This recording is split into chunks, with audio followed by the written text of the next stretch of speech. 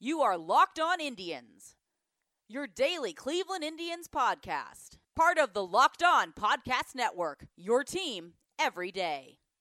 Hello, everyone, and welcome to your Locked On Indians podcast, your daily Cleveland Indians podcast. I'm your host, Jeff Ellis. Let's get into it. We got some minor Indians news. We've got some more pontificating on some ideas going forward for the Indians. We have our all-time Indian center field position, which might be the most talented 1-5 of any position in Indians history. There's actually not a huge amount of depth behind that top five, but the 1-5 is, I feel like, the greatest you'll see on any of these all-time lists. So let's get into a few things. It was just tweeted out by Mandy Bell. Let's see, I am recording at 5 o'clock, a little after 5, so 43 minutes ago. Oscar Mercado made a diving catch in shallow field. Looked like his wrist bent backwards when he made contact with the ground. He laid on the ground holding his wrist in pain until the medical staff came out. Breathe in. Breathe out. I broke both of my wrists. Funny story, when I was in middle school. It was a brand new gym floor. I had gone to school. It turned out I had pneumonia at the time, but hadn't told anyone because I had had perfect attendance for a few years when we were playing kickball. And I was at first base, and I was trying to score from first on home, and I stepped on home, and home didn't stop, and I slammed into the wall. That was second hour. I didn't tell anyone and stayed at school the entire day. 5 more hours with a pair of broken wrists and pneumonia. So that's... I guess I can say you can't question my toughness, maybe. So that is my own broken wrist story. Yes, it is true. I broke both my wrists playing kickball. That story gets even better because that was my first day back in gym class after I had shattered my collarbone. One of those where I went to get up and my shoulder was still on the ground in a football game. Fun times, right? But I can say that hard contact like that and then the inability to bend your wrist certainly reminds me of when I had a pair of hairline fractures in both of my wrists. We'll see what comes of this, but this is huge concern because Mercado is down. I mean, your center fielders on this team, Greg Allen, Bradley Zimmer, I wouldn't really count on anyone beyond those two. So it changes the whole outlook of the Indians. I mean, they already needed outfield help, if we were being honest. Franmil Reyes is having a great spring so far, but I still don't trust him defensively, but you trust him more than Domingo Santana. So, that's going to be a concern now with your center field position being a lot weaker. Luplow can't play there. Maybe it'll be nothing, maybe just some sprains and he'll be fine, but man, can we just go ahead and say, don't dive in spring training. Diving is always the same thing. Don't slide headfirst in spring training. The games don't matter. It's not worth it. There's always a risk when you do kind of extreme body motion. And there's no need for this. So, the good and the bad. There's good? Well, I think the good is that Mercado was very up and down a year ago and ended up being about league average. The highs were high, the lows were low.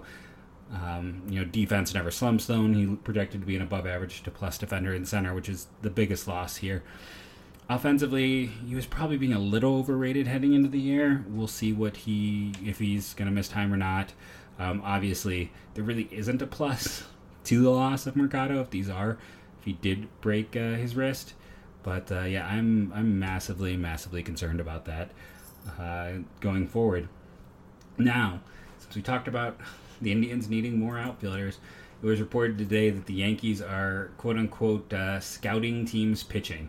There is some talk that Mike Clevenger might come back from injury and not actually miss any starts. So all of a sudden you're in a situation, I really like Jesse Sanchez. He wrote an article over on MLB that kind of talks about it, except for he didn't realize that Plutko has no option, so he can't be sent down. So, the Indians, it looks like, you go Clevenger, Bieber, Carrasco, and I'm sorry, no, he said that Savall or Plesac would get sent down. So my mistake. He had it correct. But in that case, it's almost certainly going to be Plesac who gets set down. Bieber, Carrasco, Clevenger, Savall, and then you have Plutko, who's either your 5 or he's your long man. So what this comes to is, if Clevenger gets all the way back, the Indians would make a natural trade partner for the Yankees. I've talked about it before. I've talked about it multiple times on this podcast. Plesac or Plutko, either one would be a movable piece. I mean, I'd rather move Plutko, but I think they really like how smart he is, how much he breaks things down. He's one of those guys where there might be more value in what he brings in terms of just his intelligence. And there's been some articles this year about how much he watches tape and studies and learns things, and his trip through the minors. And when you look at the Yankees right now, they may not have that obvious fix for the Indians in terms of center field. If there is an extended injury, they have their own issue with Aaron Hicks and his injury. But there is the overall depth of this team where,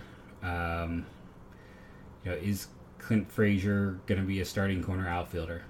Well, it depends on how healthy Aaron Judge is, how healthy Giancarlo Stanton is. We'll have to see when they're going to come back from their injuries. And that's kind of the bigger holdback with anything that involves the Yankees is, they could easily flip one of these outfielders. Miguel Andujar, Clint Frazier, those are guys who are more bench bats, but thanks to these injuries, it's not really known who's going to be available and who isn't.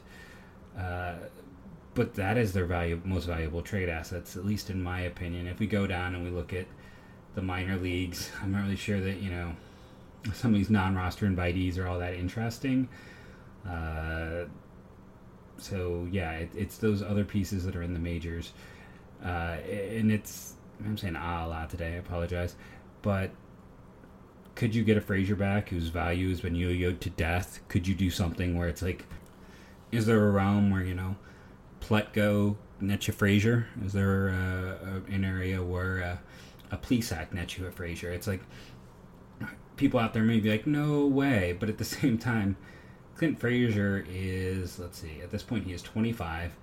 He will be 26 in September. He has had quite a bit of time in AAA. Last year when he was demoted to the minors, he didn't play well in AAA. He was well below league average bat. The other side of that is he was above the league average bat in the majors, but his defense was pretty horrendous in the corners. I don't know what to make of him. This is a guy who debuted in the majors in 2017. The Indians traded him in 2016, and he was a top prospect then. But it's never really come together for him. And at points with some statements and things, he's been his own worst enemy. I don't know what you expect for him. If you look at things like Zips and Steamer and all these other things on Fangraphs, no one projects him to be even a league average bat, which means his base running is not all that high of a rate, and his defense isn't as well. So I don't know. So if his Zips 3-year projection this year would be being worth basically half a win, a little bit less, like a 0.4, 0.3, 0.4. That puts him at a replacement level. And he could totally get better, bigger, and stronger. But his value is pretty low. So, I mean, honestly, Frazier for Plutko feels about even value at this point. There is still some ceiling in Frazier that Plutko doesn't have, but Plutko is a reliable, cheap depth arm who you can be kind of fungible. If that's the word I'm looking... Yeah, it's the word. I mean, I pronounced it correctly. But kind of maybe in a Ross Stripling role. I don't think he's as good as Stripling, don't get me wrong, but a similar type of role. So it's just something to keep in mind, especially if Clevenger comes back, especially if you're in a situation... I mean, again, I don't know what they would do in terms of center field. There is always the hope that maybe Bradley Zimmer could light the world on fire, because defensively, I think we kind of forget, before he got hurt, he looked really good defensively in center field, but he has been completely unable to stay healthy. It's been pretty rough for him so far in the spring. We'll see what he can do, but I mean, if we're being honest, it's been pretty rough for everyone in the spring outside of maybe Franmil. So we'll have to take some deeper looks. I mean, Santana has been good, Lindor's been good, kind of the usual suspects. Kaiei Tom looking pretty good. Just going to throw that out there. Kaiei Tom played center field last year, playing center field now. I mean, that might be, honestly, if anything happens, He is making a case to be that center field option. And he's making a very good case to be a center field option for the Cleveland Indians going forward. Okay, now it is time for all-time Indians in center field, right? Some nice talking about the center field position, talking about some things the Indians could do, talking about Ka'ai Tom and why I think he is making a case to make this team. But let's talk all-time center field. Now let's talk about some of the names of guys who didn't make it. Jim Piersall, he was with the Indians from 59 to 61. Yes. And 2 times he finished in the top 30 for MVP. Really good defender. 103 OPS plus, 122, and a 79 in his year 1. The Indians traded Vic Wertz and another piece I can't think of right now to get him out of Boston when he was 28 years old. He had been a Gold Glover already, multi-time All-Star. Interesting, he won a Gold Glove, finished 13th in the MVP, did not make the All-Star team in 61 with the Indians. Now, on top of that, eventually the Indians would flip him to the Washington Senators, getting 3 pieces. Dick Donovan, the pitcher, was the biggest piece who came back. So he was traded, the Indians traded Gary Geiger was the other guy, a center fielder, and Vic Wertz. It feels like each time they did pretty well in those trades. So he's someone to note. It is interesting that one of his comps is age 31 comp, which is when he had that really strong season in Cleveland. Marquise Grissom is the player who he's most similar to, and his age 28 and age 29 are Austin Jackson. So multiple Cleveland Indians, his similar batters for his lifetime. Coco Crisp, former Indian. So that's just kind of some fun with that. Doesn't make the list, but something we have to talk about. Brett Butler wasn't here long enough to make an impact is kind of the sad truth of it. He came over in 84, maybe 83, but debuted in 84 with the Indians. And the only thing in 84 and 85 he led the league in was caught stealing. Yeah, he stole a lot of bases, but not an efficient base runner. He was with the Indians from 84 through 87 before he was traded on. And then one of those interesting guys where a lot of his strong seasons came in his 30s after he'd kind of moved on from San Francisco to LA. He would stick around until age 40. The Indians actually got him from Atlanta, where the Indians got Brooke Jacoby and Brett Butler after trading them Len Barker in 83. They also got $150,000, the Indians did, to make that deal. And at the time, I'm sure it was not the most well-reviewed of deals. He had been an all-star. He had been a pretty solid pitcher for the Indians, but he didn't do a whole lot in Atlanta. Was never effective. So I think that's a net win for the Indians when you look at the pieces they got. He was, when he left as a free agent and signed with the Giants and put up those really strong years. Looking at his page now, no Indians comps for his age levels. But, he was there for kind of his core and did a good job for the Indians. Part of me really wanted to talk about Alex Cole, but I know he wasn't good. He was just the center fielder of my childhood, and the goggles made him someone who I remembered even when I wasn't really following the Indians that in depth. So now they've kind of eliminated some of those close. Let's talk. The top 5 is a loaded group. There are 3 Hall of Famers for the Indians. There is a player who was on a Hall of Fame track, and there is a player who is probably had the biggest jobbing of any player in Hall of Fame voting history. And at number 5, I'm going to put Grady Sizemore. If you listen to the podcast, you know I consider him kind of one of the great what-ifs. In his age 26 year in 2009, he... let's go back. Age 2008, that was his age 25 year. 33 home runs, 39 doubles, 133 OPS plus. He debuted at his age 21 year, but had his first extended season in his age 22 year. Finished 23rd in the MVP. He was 9 plate appearances after his first season away from rookie eligibility, or he might have been in the running for he would have been in the running for Rookie of the Year in the next year, and was just an offensive force in center. His defensive values are also strong. And then, I talked about that age 26 year, plays in 106 games, still a 110 OPS for the time, but the offensive production just not what it was up to. And then he just couldn't stay healthy. 2010, 33. 2011, 71. Doesn't play in the majors in 12 or 13. Plays 111 games in 2014. Plays in 97 games in 2015. Well below average.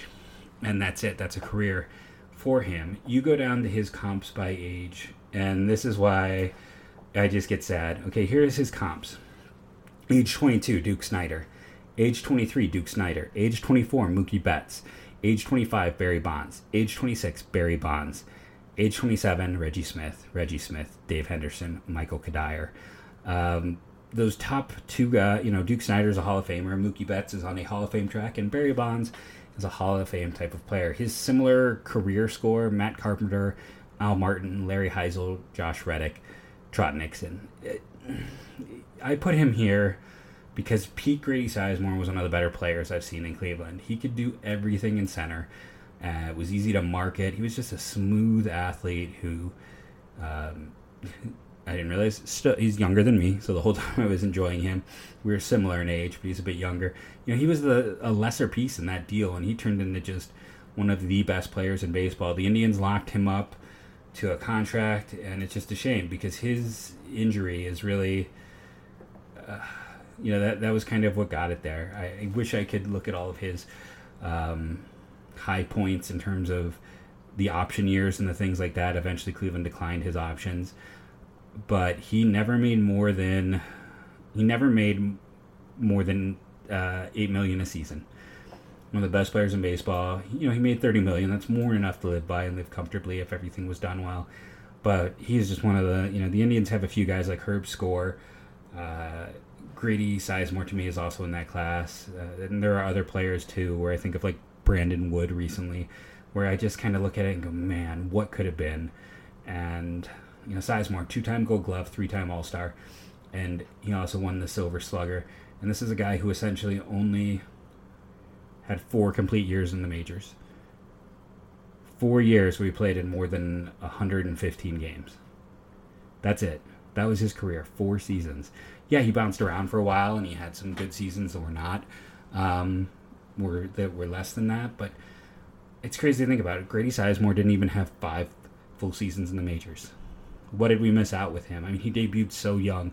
What numbers would he have put up, especially in Cleveland? Where could he rank all time? I mean, he's currently 14th all time in home runs. He would easily be top 5 in that category if not for injury. Just think about that. I mean, 4 seasons, 4 complete seasons, and he's 14th all time. He'll get passed this year by Francisco Lindor. And I'm trying to see who else might. Jose Ramirez is not super far behind, but it might take him a little bit longer. But yeah, it's, for me in my lifetime, it's kind of the saddest Indian story. I mean, I know there are much worse, like Ray Chapman and Fosse the catcher and people like that. But, man, Sizemore. What could have been, right? So now that we've talked about Grady Sizemore, we have to put Kenny Lofton 4th. And that's because he has 3 Hall of Famers in front of him. When you look at overall career WAR, both offensively and overall, he's actually ahead of Larry Doby. He is 4th all-time in Indians history. Doby is 8. Doby beats him offensively, who's 7th. Lofton is 8th. And Lofton is 3rd all-time defensively. But Kenny Lofton is kind of one of the great tragedies of voter Hall of Fame voting. I'm not saying he necessarily deserved to be in the Hall of Fame. I do think he has a better case than Omar Vizquel. I've stated that before, and that's not even to knock Omar. I think Kenny Lofton is it's one of the great injustices. And I've talked about this on the pod, but 6-time All-Star, 4-time Gold Glover. I mean, at his peak, he was stealing obscene amounts of bases and hitting 300 and also walking at a very high rate. I mean, he was an on-base machine. You couldn't keep him off the bases. Once he got on the bases, he was taking extra bases while also hitting 30 doubles a year, some double-digit home run years. It's just unbelievable. And then the defensive value, what he brought was consistently very strong at peak.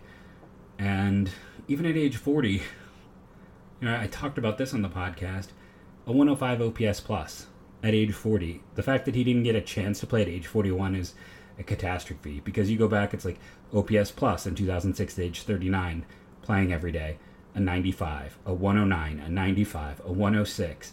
He played every day. 136 games, 559 plate appearances, 105 OPS plus, 296 average. Walked more than he struck out that year. I've talked about Lofton in depth, but a 17-year career, 2,428 hits, 622 stolen bases. You go and you look up his place in Indians history, and I've already talked about, he's one of the top 10 players by kind of those compiling metrics. When you look at something like base on balls, which is something he excelled in, 12th all time. If we went and looked at stolen bases, he is by a mile the Indians' all-time stolen base leader. He's at 452. Omar Vizquel at 279 a second. Kenny Lofton is a great. He should be remembered as a great, and I hope that his number gets retired by the Indians, because it should.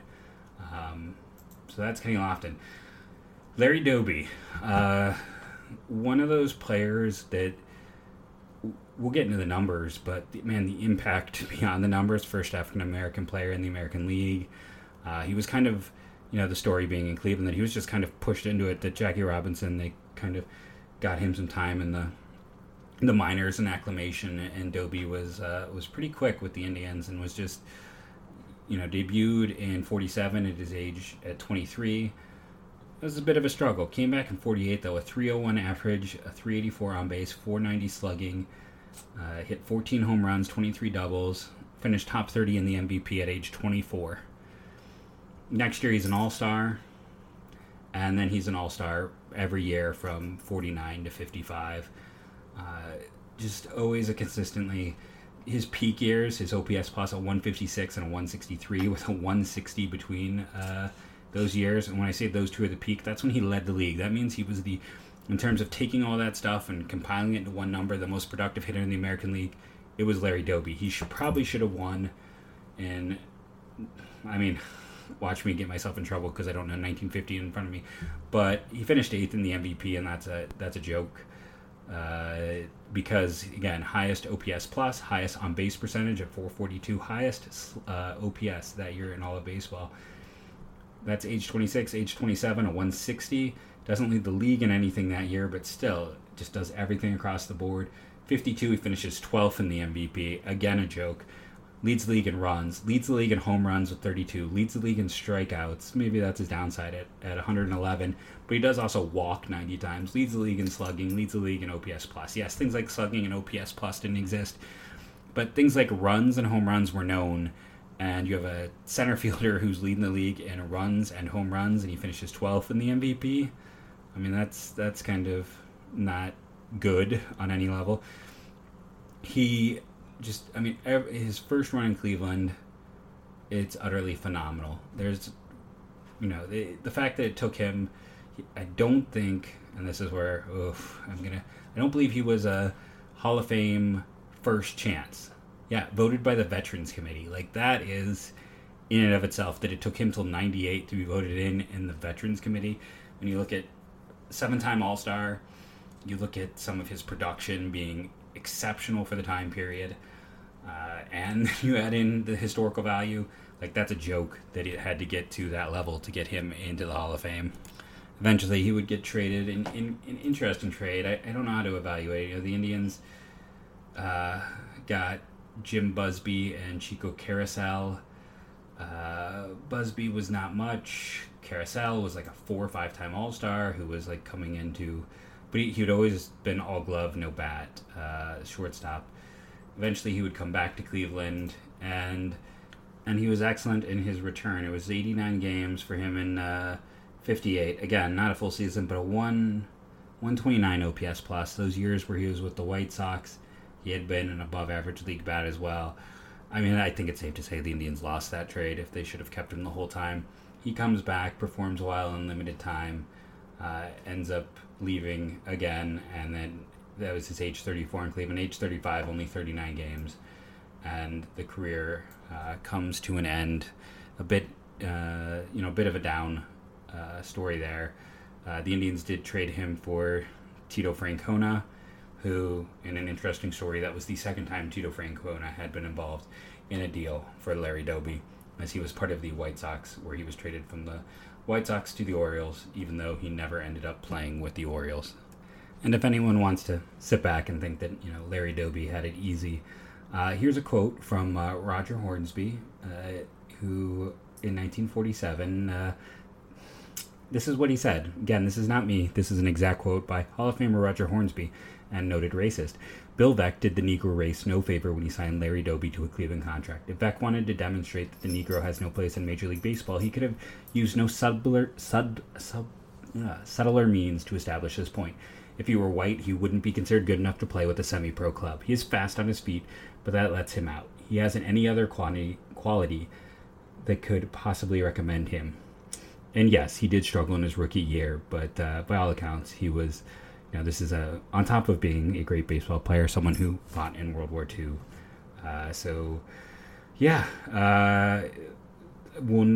It's really hard for anyone of my generation to kind of sit back and think about what exactly happened with Larry Doby, what he had to go through, and the experience of what he did for baseball. I mean, truly, not even looking at his history, one of the great players in Indians history. But when you add in the history, it's just one of the great human beings in Indians history, I think, as well. Because, the pressure was on him, and people were out to find ways to have him fail. People wanted him to, find disordered. Everyone wanted us, not everyone, but there were a large percentage of people who were rooting for him to fail as the first African-American player in the American League. And, he was, on top of being excellent, he was just an excellent human by every account I've ever read. And we'll end this with another quote, this time from Al Rosen, we talked about on the show last night, who went on to be a great manager and baseball mind in general, that Jackie was a college-educated man who had been an officer in the service and who had played at AAA. Jackie was brought in by Branch Rickey specifically to be the first black player in Major League Baseball. Larry Doby came up a second baseman who didn't have time to get his full college education and was forced to play a different position in his first Major League season. I think because of those circumstances, he had a more difficult time than Jackie Robinson. I don't think he has gotten the credit he deserves. So let's end with that positive. I'm going to end the show here. We're already running long. We'll talk about the top two players on Monday. We'll consider that a tease. Next week is actually going to be a head-to-head week of talking with our fellow Locked On Central Division teams. I have to look and see. I believe we're starting with the Twins on Monday. There is an off day. So on the off day, we will finish the top two of the 5 greatest players in Indians history. I think ending with Larry Doby, though, and what he represented and did. He was not elected until he was 74 years of age. So, yeah, it is definitely a terrible thing that it took him that long. But, yeah, listen next week. We're going to be talking to all the other hosts here on the Locked On Podcast Network. We'll be going back and forth. You'll be able to see in the headline which team I'm talking with. There is one off day. We'll finish the all-time center field list. These guys were just too good. I had to give them more time, and I hope you enjoyed an extra long show for today. I have been Jeff Ellis. You have all been awesome. And as always, go Tribe.